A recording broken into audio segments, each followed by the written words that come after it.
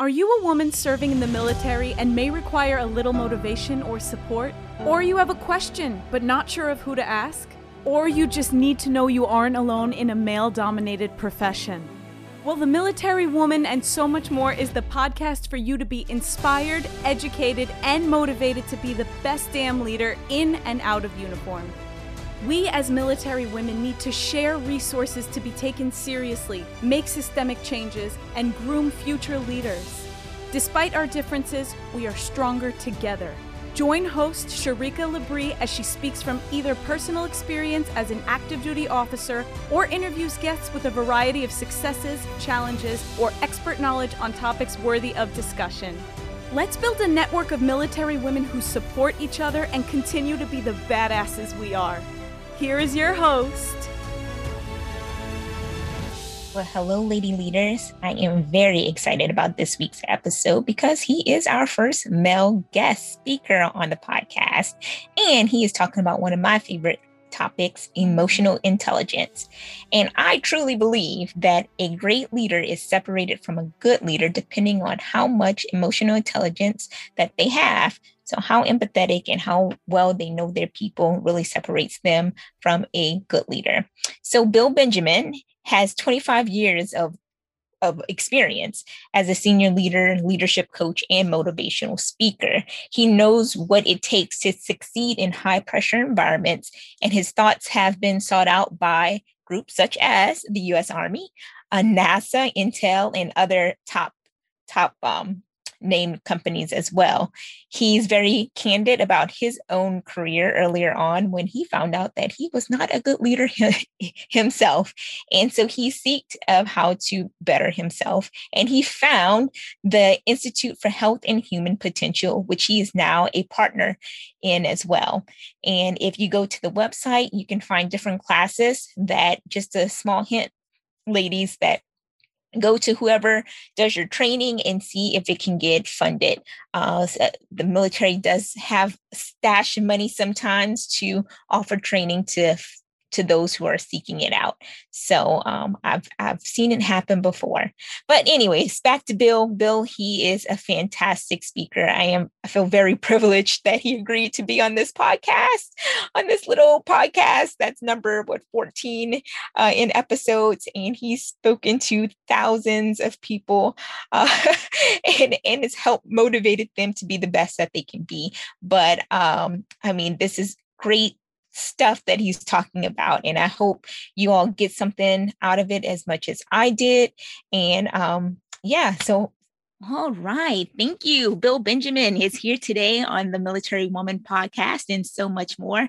Thank you again for taking the time out your day to come talk to us ladies in the military, and bring all the knowledge and expertise that you have in really a wide variety of intelligence, mental agility, performance, and leadership that is very applicable to our organization, and then a woman in our organization as well. So Bill, please take the mic on, and it's all about you. Great. Well, thanks. I'm thrilled to be here. I love the work that you're doing and appreciate the audience that you're supporting. Thank you for your service. So I think you wanted me to start just saying a bit about myself. Mm-hmm. So a couple of unique things about me. I have degrees in mathematics and computer science, and I worked for a computer software company for 14 years, and they decided to make me a leader because I was pretty good at my job and reasonably bright. But it turned out I wasn't a very good leader. And it took me a while, but the thing that I learned that I was struggling with was my emotional intelligence. I wasn't managing difficult situations very well, something we call last 8% situations. When things get really difficult, I wasn't showing up very well. I was either avoiding tough decisions or avoiding tough conversations or making a mess of them. And I figured out that it was emotional intelligence that was the thing that was the differentiator for me.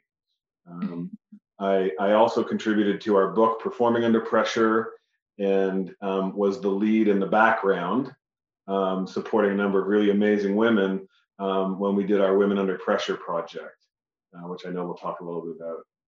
And then finally, I just want to say I'm surrounded by incredibly strong, capable women. My mother is a child psychologist. I have two older sisters that are doctors. I have a very strong wife and two young teenage daughters who are very strong. Oh, yeah. You're definitely outnumbered then. So I have lots of women in my life, lots of awesome, amazing, strong women in my life. Yeah. So how did you end up in mathematics versus, something else with all those women around? I always had a bit of an affinity for math. And so that's why I did a degree in mathematics. And, of course, 20, 30 years ago when I went to college, computers were sort of the up and coming thing. And so computer science part of it too. I was fortunate enough. So I currently work for the Institute for Health and Human Potential, ihhp.com. And I was fortunate enough to go to high school with the founder. Oh, really? And so he's the one that got into the area of emotional intelligence. He's a doctor and he got into the area of emotional intelligence. Okay. And he's a coach. He also works with and coaches men and women in the military, as I do also. So he's my business partner. And when I was explaining to him my struggles in leadership and all the idiots that I was working with, he helped me see that it actually wasn't all the other idiots. It was me. So wait, hold on, Bill, just a quick question. What some of the examples that stuck out in your head of did you know you were a bad leader, or were people like, you're a bad leader? Like, how did that even come about? Yeah, I wasn't really aware at first. Okay. And then I did something called a 360 assessment. Oh, yes. Okay, so hopefully people are familiar with those. Yes. So it's actually our 360 assessment where you rate yourself and then you're rated by others around you, your peers, direct reports, manager, et cetera. It was right there in black and white. Okay. Yeah, we do those. I even had comments like, Bill's a great coach when he wants to be. Ooh, hurt so bad. Yeah. So the 360 feedback really helped me recognize that I had some challenges that I needed to address. Okay. And you reached out to your friend, or you were telling him your issues, and he's like, well, I got something for you. Yeah, exactly. That's good. And it was emotional intelligence. He introduced me to the concept. And the thing that really, really drew me to it, because of my more logical and analytical nature, is the brain science. So one of the things we do in our learning and training programs is we always look at what's happening in the brain, and in particular in the area of managing emotions. We have our cognitive brain where we do our strategic thinking, our rational thinking, all our capabilities exist there, and then we have our emotional brain, and it's part of our fight or flight response center. And so whenever we get triggered by something, only one of those two parts of the brain, the cognitive brain and the emotional brain, can be in the driver's seat, in the driver's seat of our behaviors, of our thinking, of how we impact people. And if we're not managing it, the emotions are constantly jumping into the driver's seat and driving us into fight or flight symptoms. And I know in the military, there's lots of fight responses, and especially the male aggressive fight responses that women have to deal with. A lot of that, comes from their lack of emotional intelligence, their lack of ability to be aware of how they're impacting people, and their lack of ability to manage their emotions. So to come back to your question, I got into it because I was fortunate enough to have a mirror put up to my face because I was demonstrating some male aggressive behaviors. I was doing some of those kinds of things, and I got to understand that I wasn't being as skillful as I could be, and that it was really affecting my reputation and my performance. Right. Okay. Do you think you had those challenges because your brain was so much more focused on the analytical side as like a mathematician, more black and white versus the gray? Yeah, and just a lack of empathy. Okay. A lack of understanding, my impact, and that it mattered how I impacted people, interrupting people, thinking that, I'm always right. I have to have being judgmental at times. Just the way I was showing up was really impacting people. And, I needed to get better at that. Okay. What is your opinion? Why do you think people feel that way? I mean, that's kind of that defense mechanism. Like, I have to be right. Even if you have that emotional intelligence, you do have that kind of I'm sure that 1 to 2 seconds of like, ooh, that Oh hurt. yeah. And I want to get defensive, but because of emotional intelligence, you hold back, right? I wonder what makes people feel that they have to be right, or, everything that they say is right. And not all people, but A lot of that's, people. yeah. I mean, look, most of our neural pathways are default behaviors, and our emotional responses and our behaviors are neural pathways in our brain, and they get seared in over time. Most of those are developed by the time we're 5 years old. Our initial default behaviors. So where do you think we learn those? Our parents. Yeah. All our parents. And anyone who has kids knows that they're little tiny mirrors of ourselves. Right? No. We always say, don't worry that your kids aren't listening to you. We say, worry that they're watching everything you do. Yes, I know. And it's like, this intellectually, right? And I still find I don't know how to not do it though. It's like, I don't want to teach my kids that, but Yep. I mean, I would love that's a whole different topic of really, how do you teach empathy, to your kids, and are just some tips too. I mean, that's a loaded conversation. We always say, leading by example is not the main means of influencing people. It's the only means. Okay. So without going into a long conversation, the best way to teach your kids to be emotionally intelligent is to be as emotionally intelligent as you can. Not perfect, because we're not perfect, and we don't want to teach our kids that they should be perfect. Right. I mean, the number of times I said, "Hey, Daddy made a mistake," or "Daddy shouldn't have said that," or so you want to model not being perfect, but the best way to teach them empathy is to be empathetic. Okay, that makes sense. Yeah, and by the way, I had someone say, well, my 18-year-old, the neural pathways are burning at 5. What was my 18-year-old done? It's like, no, it's never too late to teach your kids empathy, to be emotionally intelligent. Right. I mean, so that kind of, I have a feeling I know your answer, but do you think great leaders are born, or great leaders learn to be great leaders, or learn those attributes, I should say? You might be surprised that I would say it's some of both. Okay. So again, some people are given some natural talents, natural skills. They're born with a little more natural empathy. They get great modeling from their parents. And so, they arrive with more of those both natural and learned skills. The great news is, and I'm a prime example, is if we don't have some of those skills, and by the way, I had some leadership skills. Right? I was very driven. I was very resourceful. I was very innovative. I had some, I was very resilient. So I didn't lack leadership skills completely. I just lacked in certain areas like empathy. I was very authentic, but I lacked in certain areas.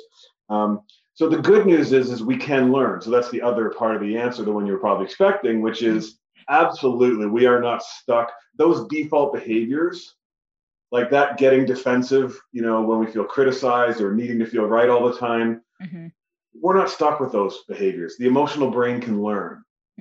So unlike your brain stem, which can't learn, so in other words, your brain stem, which controls your body temperature, but you can't say, gee, the room's cold, I'd like to raise my body temperature. Right. It just would be great if we could, right? My wife and I would like get a on little so robot. much better. Yeah. That's a whole other story. But the emotional part of our brain, it can learn those neural pathways. We can develop new neural pathways if we practice new and different behaviors. We can change our emotional responses. Okay, so it's just getting those default behaviors, those right tools, and just practicing on a daily basis. It starts with self-awareness. Self-awareness is absolutely at the foundation. What are my triggers? What are some of my less than skillful default behaviors? Do I tend to move more to a fight response or a flight response? Am I avoiding things? And with women, we do find that there are times when they don't step in where they should. They don't speak up as loud as they should. When we did our Women Under Pressure survey and project, we surveyed over 40,000 women and interviewed hundreds of women, including many in the military. They talked about the fact that they don't always stand up. They don't always have the confidence to speak up as much as they should. And if they do, they get called the B word. And so that tends to demotivate them from speaking up. And that's understandable. So, I mean, for your listeners, if that's something that they're experiencing, just know that's normal. It's the way your brain is wired. So it's natural. The good news is you can change that wiring in your brain. And so how do we do that, Bill? Well, you start. It starts out with that self-awareness, and then it's doing reading, watching videos, finding a coach, attending training. IHHP has amazing training. We do it online. We do it digitally. We certainly offer really amazing emotional intelligence training. And so, or there's lots of other places to get training. So, invest in yourself. Like I said, get a coach, and if it's not, a formal, paid coach, then find a mentor, find somebody who will help guide and lead you and hold you accountable. No, that's perfect. I was just talking to somebody else, like, how do you gain self-awareness? Like, you can read all the books and I don't know. So that's good to hear that there's, training. I did look at the website. There's some phenomenal training on there, and having a coach to really, I guess, help you kind of talk to them about your day, I guess, or some situations, and they help point things out or give you scenarios. Is that kind of how a coach would work in this scenario? And in particular, we look at what we call your last 8% situations. Ooh, okay, yes. Because those are the really critical situations. And on the last 8% is a concept that my business partner and the founder of IHHP came up with. So Dr. J.P. Palouf-Frye. He was coaching two people who were working in an organization, two leaders in an organization, and they weren't getting along very well. Okay. So he coached them to have a conversation with each other about their relationship. And they both come back from the coaching, and he asked them how in individual coaching sessions, how it went. And they were each like, oh, it went great. And then he's like, well, but did you say everything you needed to say? Sure, I did. But he really knew them. He knew they weren't saying everything they needed to say. So he really pushed them. And sure enough, it turns out they didn't really say everything they wanted to say. And in fact, they said, I got 88, 90, 92% of the way there. And the other person started reacting. So that's when I started holding back. It got emotional. Okay. And so my emotional brain triggered, and I held back, and I avoided saying that last 8%, the part that really needed to be said. And so often the real thing that needs to be said isn't, or the reverse happens, which is we move into fight mode and we say it, but we make a mess of it. Yeah, I was about to say, I think I know more of those people. Let me just get my last point out. All right. I imagine in your environment, or I don't have to imagine, I know in your environment, there's more people that are making a mess of their last 8% moments. Right. And as we workshop this, people told us, well, it isn't just last 8% conversations, there's last 8% decisions.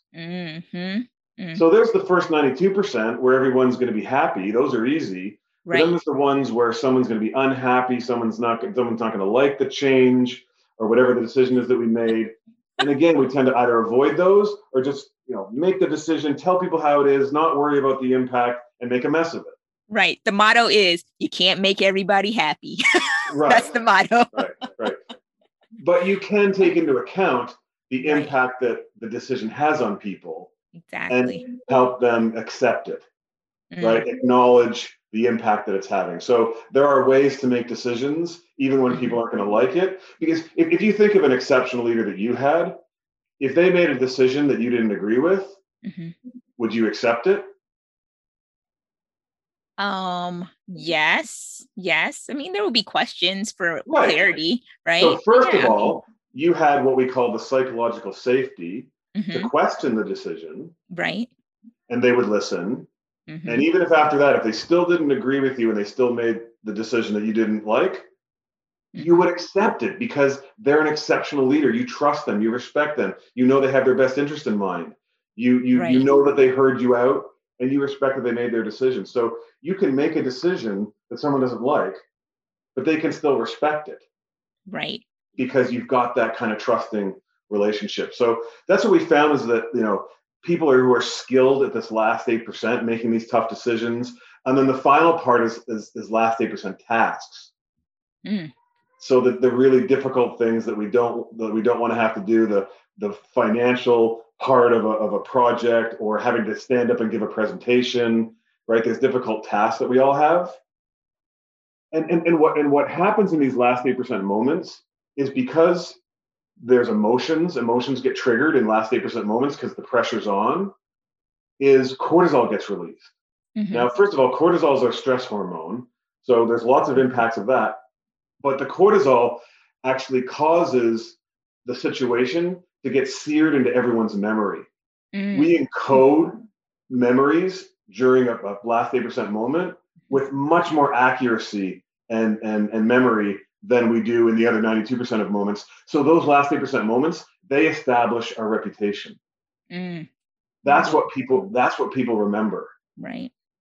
And by the way, it isn't just our external reputation and other people watching us. There's someone else watching. We're watching ourselves. Right. There's our internal reputation. There's how we feel about ourselves. And when we make that mess of something or avoid something, we know we shouldn't have. And we start to feel some shame and regret. And so it affects us. And finally, it impacts our results. It impacts our performance. It impacts our ability to drive change or have an impact. And so our Last 8% Academy, which is a digital course, is all about teaching this emotional intelligence skills to be able to approach these last 8% moments more skillfully. Okay. And what people will remember you by, that last 8%. That is interesting how you say that. I mean, that 92%, and I think I know I've been in those situations where, people may comment about how, oh, you can handle it. And I'm like, well, I don't remember. I'm like, can I? I don't know, but it must be the 8%. Yep. that I showed up at. And they remember you handling something when things were difficult, or the reverse. You do something right 9 times, but that one time you did it wrong. That's what everyone remembers. Oh, that's in my marriage. Well, listen. The last 8% and the emotional intelligence work, it all applies in our personal lives to everything.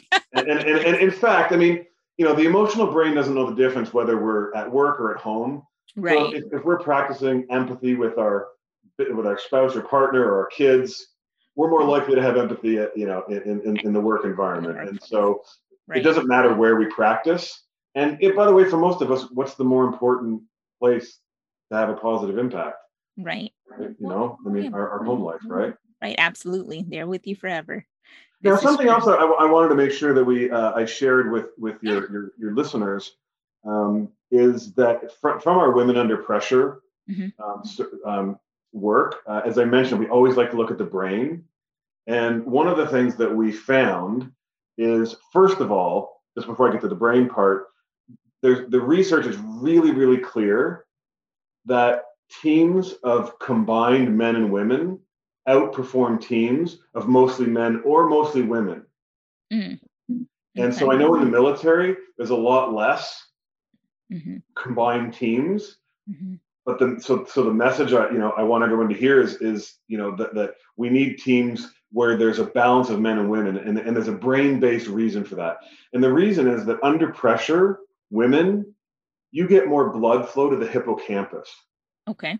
And what that allows you to do is to see more variables, to see more options, to see more emotional context. Whereas men, we get more tunnel vision. We get more certain that one way is right. Now, neither is good or bad. The challenge with women, you're being able to see a lot of options and see all the context and see all the solutions, is that sometimes you can ruminate and struggle to make a decision. Right. Whereas men are very decisive.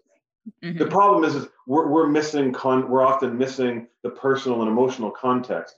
We're maybe missing a potential solution that might be better than the one we're tunnel visioned on. So as men, we want to make sure that we really are giving women the opportunity to have their voice. Because they are seeing more options, they're seeing more potential solutions, they're understanding the emotional context. So and women, need to be able to allow at some point in time, men to drive to a decision so that the decision can get made. Right. That's why teams that are combined outperform teams of men or women primarily. And I've been fortunate. The times I've been in leadership positions, it's been me and 2 guys, or me and 1 guy. It's been a mix. And exactly what you said. You get kind of different perspectives versus just like a woman's perspective versus, so I do like the mixture. I agree. Yeah. So we interviewed a bunch of really amazing women, and one from a woman in the military. She said, "I often bring a point of view males will not have initially considered. Most of the time, it will be the human-oriented. It will be human-oriented and will force them to look at a situation with a new point of view and with more empathy." And I know in the military, empathy is something that would be considered soft and squishy and unnecessary. In some of the roles, combative roles, yes. In some of the combative roles, and again, maybe there are certain roles where it's not as critical, but in most roles, and the U.S. Navy did a study where they looked at leadership competencies, and empathy was found to be one of the competencies most highly correlated with successful leaders in the military, in the U.S. Navy. Right. And it's certainly true in business as well. But again, empathy is not giving in all the time. Empathy is not, someone else has to be right. It's simply acknowledging the other person's point of view. Right. Them knowing that you value their opinion. Doesn't mean agreeing with them. It doesn't mean giving in. It doesn't mean not being right. It just means valuing the other person's point of view, valuing the impact that you're having on them, right? Respecting who they are as a person. Right. That's what empathy is. Yeah, and when that person feels that you have empathy for them, that's when they're willing to go to the wall for you. That's when they're willing to accept a decision they don't like. That's when they're willing to go the extra mile. Right. Yeah. Even if they don't agree with the decision that you're making. Exactly. That's right. Yeah, that's the key. Seeing the person as a person and not as an object. Exactly. Okay. So what I had some questions for you. So you were talking about how women do have so many things going on in their head and different miles a minute kind of thought process. How can a woman come back to what's in front of her and focus and see whatever the issue is at that moment of so many things? Like I have my son beating at my door right now. And I'm trying to find the words to say, "Mommy," and I'm trying to focus. But yes, any tips, tools of how to get back in the moment to really focus on that person? Sure. And women and men have that racing mind. I can't speak to it because I'm not a woman, but again, according to the research, they do. You guys are often seeing more things, ruminating more. Like what's for dinner, what I'm getting at the grocery store.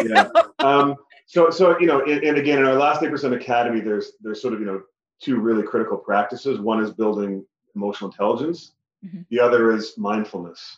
And so the way to kind of get control of your thoughts or learn to manage your thoughts is to become more mindful. Okay. Is to be able to recognize when your mind's wandering. And that's the practice of meditation. And again, a lot of people initially think meditation is sitting around going, Om, but it's really just being aware of what your mind is doing, how it wanders all over the place, attaches to things, and then lets go. My knee hurts, and then 2 minutes later, you're not even thinking about your knee, you're thinking about something else. Then it gets attached to worrying about something with my son, and then all of a sudden it's thinking about the thing that person said in that meeting yesterday, and just recognizing how the mind wanders around and just attaches to things. And then learning the practice of letting that go and coming back to our breathing. So we focus on the breath as part of mindfulness and meditation. And then the mind wanders off again. Right. And then you go, oh, there, my mind's wandering again. You say, okay. And you don't beat yourself up. There's no judgment. It's non-judgmental. You just say, oh, my mind wandered again. I'll let that go and I'll come back to my breathing.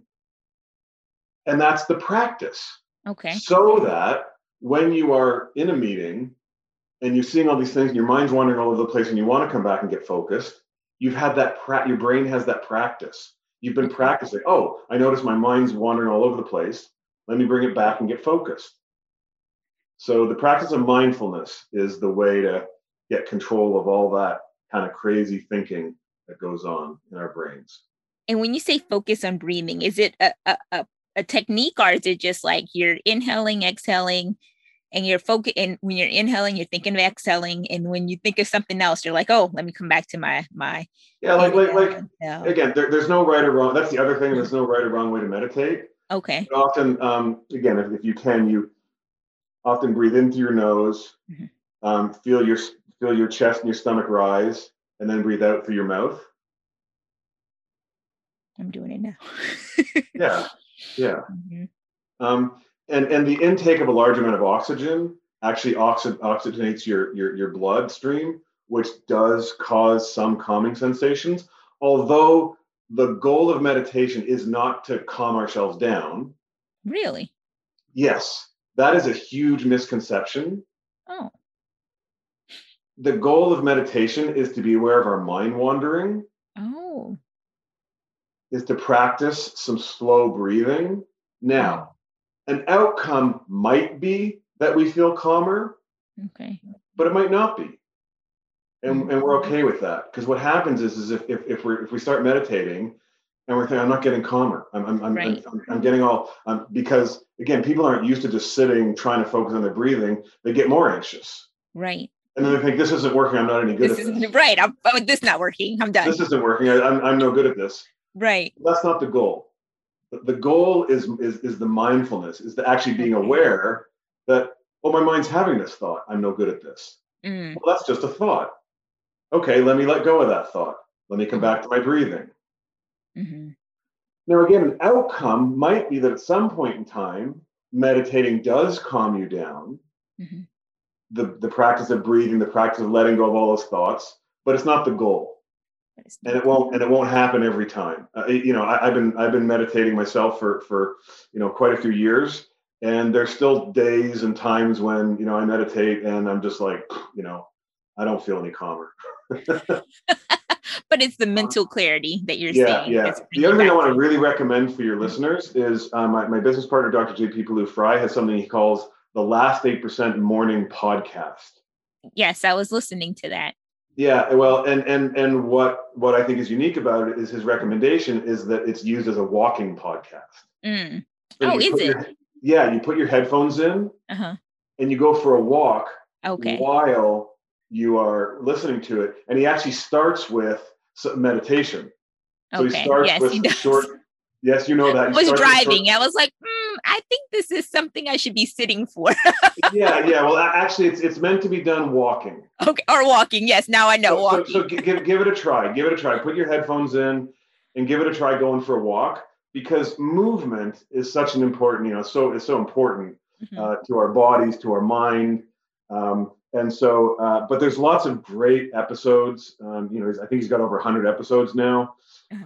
In fact, ironically, today's episode that just came out today is about why you should meditate. Yes. Well, glad you touched on it. Yes. And I think I was reading either on one of the websites that y'all have about the importance of meditating, just like you said that, but a lot of leaders are doing it first thing in the morning, just to kind of recenter, refocus of what they need to go throughout the day. Successful leaders, I should say. That's one of the tips and tools that they use. Yeah, he calls it Last 8% Morning Podcast because ideally you do that in the morning. However, it doesn't have to be in the morning. So I sometimes do it in the middle of the day, at lunchtime or in the afternoon. So I just want people to feel okay if they don't get it done in the morning, but they still do it at another time of day. It's still super valuable. I recommend that Last 8% walking podcast. And again, available in Apple or Spotify or anywhere you get your podcast. Okay. So meditating is one of the tools to become a mindfulness leader. Yes. And be able to be more it also gives you that ability to be more present with people. Present. You know that person that it really is distracted. It's like they're looking at you, but you can tell they're not really thinking about you. They're not really listening. That disengages people. And people don't feel that. I mean, we're talking about empathy and making people feel valued. And the worst thing you can do is not really be present with people. I remember once I was sitting in my office. And this was back when email first came out and it would ding. Oh, yeah. I was literally talking to a person who's sitting right in front of me. My email dinged and I noticed the subject line that was like something really important. It's like, oh my God. So I go over and I start reading my email while I'm in front of this person. Like, how did that make them feel? I mean, but it's worse now, don't you think, with the phones? And you're like, yeah. you're noticing people like reading and talking to you. I find myself doing that sometimes. So yeah. Yes, do not talk to a person. Turn your phone over, turn the sound off, turn the buzzer off. Right. Be present. But just in case your phone is, you know, if you have the mindfulness, you can say, oh, that thought came in, I should check my phone. You know what, though? Actually, no, I'm not going to. I'm going to let go of that thought and stay present with that person. Right. And that's where do you think, compared to today versus 20 years ago, before, cell phones and social media and even like DVR, and recording things on TV, where you had to be home for a television show, do you see a difference in self-awareness and that's probably not even something that you were thinking of back then, but I mean, just if you can imagine people 20 years ago versus now and how people are in their self-awareness. Oh, we're way more distracted. I mean, it's just, there's no doubt about it. And I have 2 teenage daughters who are just glued to their phones, and it worries the heck out of me, but, I can't, tell them not to. I try to teach them partly by modeling. Right. So the worst thing I can do is be sitting at dinner and looking at my phone, because what's that teaching them? Right. Or sitting in front of them and there's, and getting on my phone. So I never use my phone with my kids. And then I do try to, like, if they get like my daughter had a volleyball practice, so she had to go a whole 2 hours without looking at her phone. Oh, wow. Did that? So she gets in the car and she starts on her phone. I'm like, hey, sweetie, how do you think it makes me feel when you get in the car and you immediately just look at your phone? So a little bit of coaching. Right. So I said, hey, can we have an agreement? Can you and I talk for 5 minutes? I want to hear how the volleyball practice went. I want to hear what it was like. Because it was her first one, and by the way, it was her first one in over a year. Yay! Oh yeah, practice. I know, huh? Actual, yes, face-to-face practice. That's awesome. Poor thing had to wear a mask the whole time, which is great from a safety perspective. But oh my god, so we just made an agreement that she would turn her phone off or turn it over for 5 minutes while we talked, and then she could go to her Instagram and her Snapchat, and so So definitely we as a society, this is not news to anyone, are way more distracted. Right. And that is affecting our self-awareness. In fact, Tasha Eurich at Harvard did a really interesting study recently that said that where they determined that 90% of people think they're self-aware, 85 to 90% of people think they're self-aware, but only 10 to 15% actually are. Oh. I know. And why do we think we're self-aware? Just because of social media? Like our definition of self-awareness is different. we think we know how we're showing up. We think we know how people are experiencing us. We think we know what impact we're having because we're in our own minds. Again, we're caught in our own thoughts. Yes. We're not connecting with other people. We're not getting that feedback from other people. Getting that feedback, we're not getting, there's no empathy. Getting our own, we're telling ourselves what we should and shouldn't do. Yeah, and I don't know about you, but when I heard that statistic, I thought, oh, I'm in the 10 to 15%. And then I thought, wait a minute, I'm a math guy. Statistically speaking, I'm way more likely to be in the 85% that aren't self-aware. But you've been practicing for so long, so you definitely got a heads up. Yeah, and then I made the mistake of asking my wife, and well, I got work to do.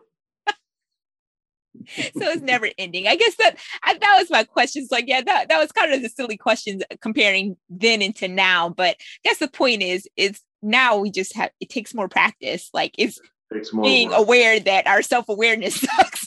we have so many more distractions, so many more things for our thought life to get focused on, and so many more emotional triggers. I mean, by the way, COVID was a huge trigger. I mean, it impacted so many people. Just the fear of getting the virus, the change in working from home, the change in organizational structures.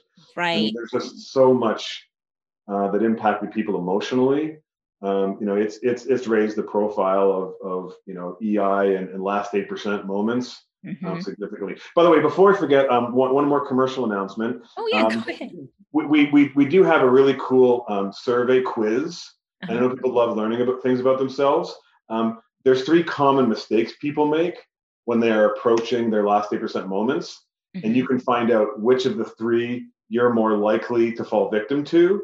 And so people can go to last8%.com, and the 8 is the number, not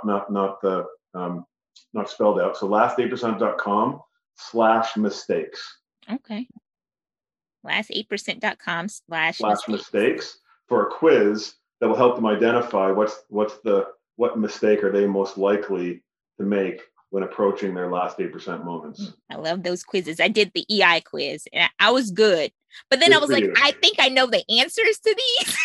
So I don't know if it was a bias of like, is that really me? Or do I just kind of know what I should be doing? Well, and you know what? The goal of that, so the challenge with self-assessments is if we think we're self-aware, but we aren't. Right. Well, we just what good is it? So the point of it is just to get you thinking, just like you did just now. How am I doing? Do I stay calm under pressure? Right. Am I open to critical feedback? How do I do with, am I non-judgmental? Can I listen without jumping to conclusions?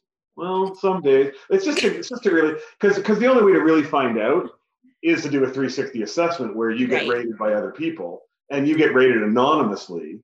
So they're not afraid of repercussions or afraid of, being found out. So that's the other thing about 360s is they're anonymous. Right. No. But it just, so by the way, on the ihhp.com website, there is a free EQ quiz. And again, the goal of it is just to get you thinking about how you're doing in all the questions are related to the last 8% situations, receiving critical feedback, listening without jumping to conclusions, handling setbacks. It's all related to last 8% situations. Yeah. In my book, then I am, an A+ student. Aren't we all? Oh, right. in our own books. Yeah. So that brings me to another question, right? You always feel like you're the only one with any smarts in the room, right? Not always, but a lot of people do. Like, man, these people just don't understand what's going on. Why can't a good decision be made? You're like, what is going on, and why isn't anybody thinking, reasonably and logically and smartly? You're the only one in the room. I can tell you why.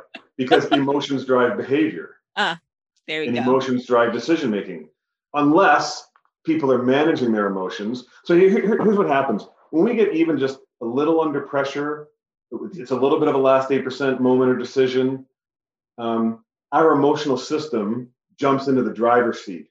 And that emotional system is part of our fight or flight response mechanism. So imagine you're somewhere where that system serves you. So imagine you're in the jungle and a tiger jumps out at you. Within 85 milliseconds, the emotional part of your brain will cause the release of chemicals first into your bloodstream. White blood will move to major muscle groups, your heart rate increases, your breathing shortens. Then it will release chemicals into your brain that will reduce what we call working memory. And working memory is where you hold your short-term thoughts. So working memory is what allows us to think complex thoughts. Well, when we lose that working memory, that's when we can't think clearly and we move to default behaviors. And so we can't think strategically. So why am I in a meeting and people aren't thinking strategically? Because they might be just a little triggered. They might be just a little emotional, but therefore they're not thinking as clearly. They're more tied to their own judgment. They're more tied to the needing to be right. They're more feeling disrespected by something. And so they're resisting, even though it makes no sense to resist. And again, the emotional brain, it doesn't cognate. It doesn't think through things. It simply reacts. So why am I in a room of people doing things that make no logical sense? Because emotions aren't being managed. So what do I need to do as a person who wants to influence or lead? I need to make sure I'm managing my own emotions. And then I need to put some things into some strategies into practice to help others manage their emotions. Okay. And those can be learned at the Institute of Human Health and Human Potential. I know it's a mouthful. ihhp.com, Institute for Health and Human Potential. I will give you one simple, quick tool. If you were in a room or you're dealing with someone and they're a little bit triggered, number one thing is for you to remain calm. Okay, so that's the number one, is that self-awareness, that emotional management piece. But then a way to connect with them and the way to get their brain into their cognitive thinking is to ask them a genuine probing question. Okay. So a statement will further trigger their amygdala. Oh, you should have done this. You need to think about this. That will further trigger amygdala, or even questions that are veiled as statements. So for example, why are you such a jerk? Mm-hmm. Question or statement to the other person's emotional brain. Mm-hmm. That's a statement. That's a statement. Logically, or well, why didn't you think of doing it this way? Right. That Okay, makes them technically defensive. that's a question, but to the Right. emotional brain of the other person, it sounds like, you idiot, you should have done it that way. Right. So we have to tell me your thoughts on that. Mm-hmm. Gosh, what's that been like for you?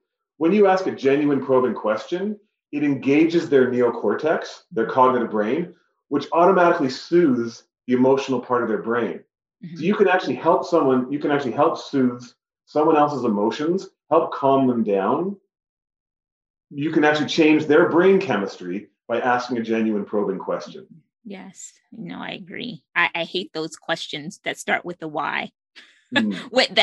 when someone is obviously doing something that you don't agree with, and it's just like, why are you doing that? I'm thinking more of my kids, but Yeah, why are you doing that? But yeah, again, when like, why are you doing that? That's yeah, when it comes laced with judgment and criticism. right. That's it. Yeah, That's the number one. but hey, tell me what's going on for you. Right. Like a right. genuine that's why you have to be managing yourself first. Mm-hmm. Because if you're a little triggered and you're feeling a little judgmental, it doesn't matter what the words you use are, the other person will hear it as a criticism or judgment.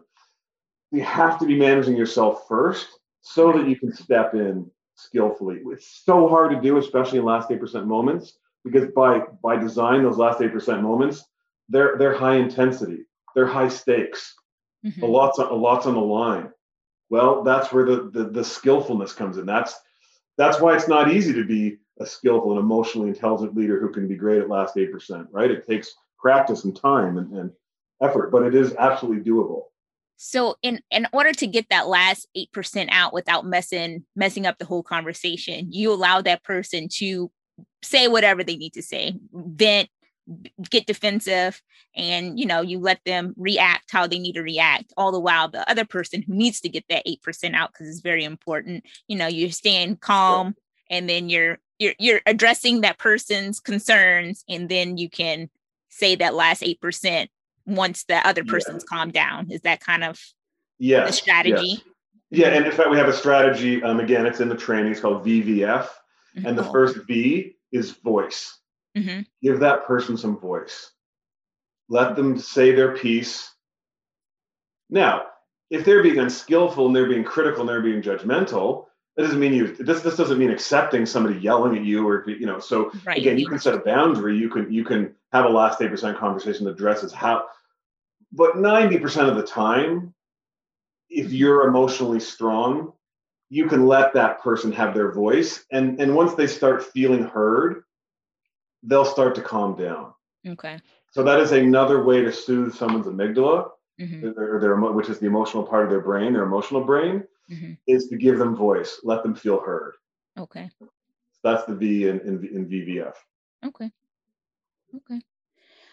Oh, well, let's see, Bill, we've been on for about 40 minutes or so. I do have just one question out of curiosity before we just wrap things up.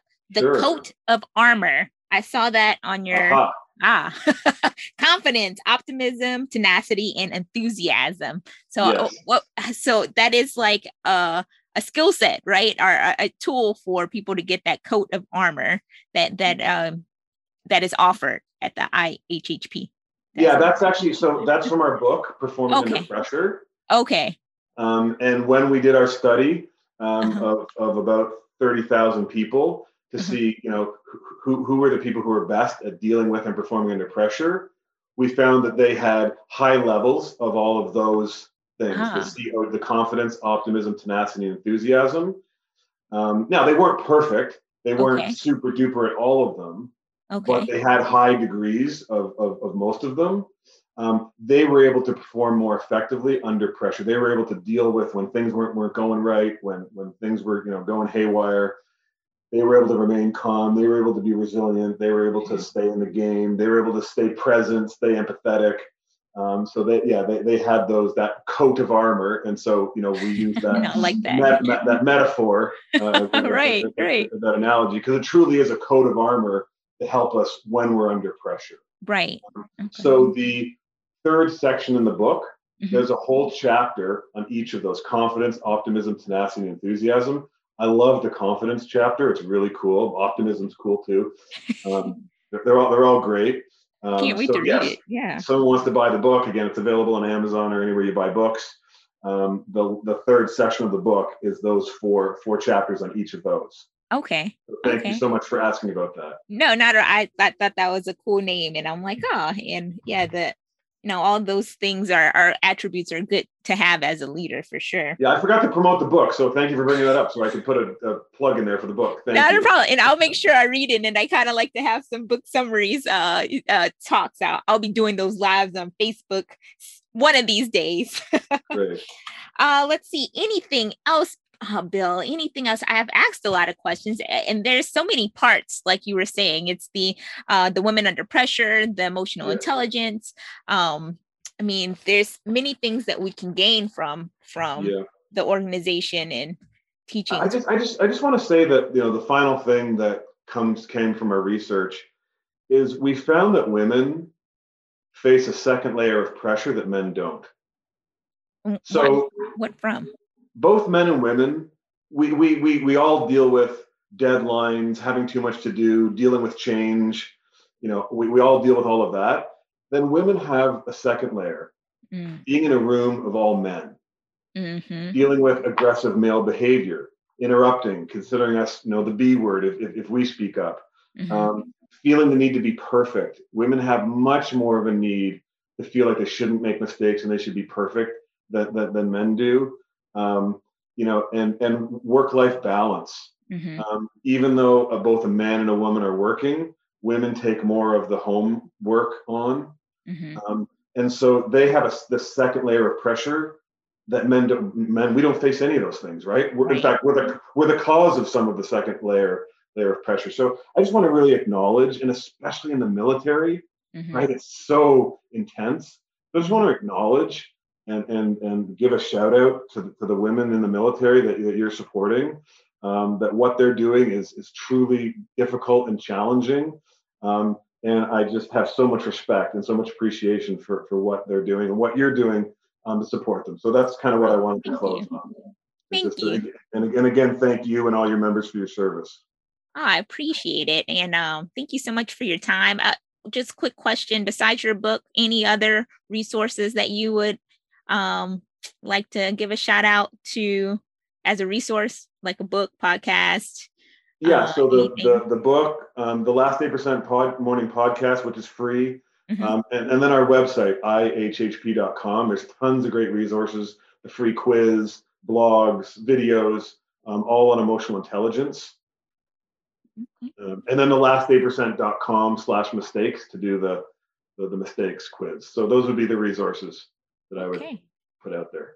Well, thank you so much, Bill. This was very helpful. And I can't wait to dive into the book as well as some of the resources that IHHP offers as well. And I feel very fortunate that you decided to come on to the Military Woman's Podcast, this, new startup podcast. And I was looking at your accolades and all the places that you've spoken on, and I felt very nervous, but I came in with confidence, and then the Zoom didn't work. Well, by the way, you had confidence, optimism, tenacity to deal with the technology issues, and a ton of enthusiasm. So you had your coat of armor on. You did great. Thank you. You have to tell, and that's it. I know we're ending, but it's one thing of showing it, right? But in the inside, it's okay to feel everything melting down. All the time. By the way, my first time speaking to a group of 150 U.S. Marines, not being a military guy, I was so nervous because I'm like, I don't know what Marines do when they don't like a speaker, but it can't be good. So like I'm sitting in front of a room of killers. So exactly. I know exactly how that feels. Well, thank you. It was fun. So I thank you for your patience and again, your time, and have a great, what day is this? Tuesday. And thank you again. I appreciate it. You are quite welcome. It was a pleasure to be here. Love your energy. Thank you so much. Thank you. Bye-bye. If you are enjoying the podcast, please comment and keep updated on the Military Woman and So Much More Facebook group, or at The Military Woman on Instagram. Also, leave a review on whatever platform you listen to the podcast, and thank you for your support.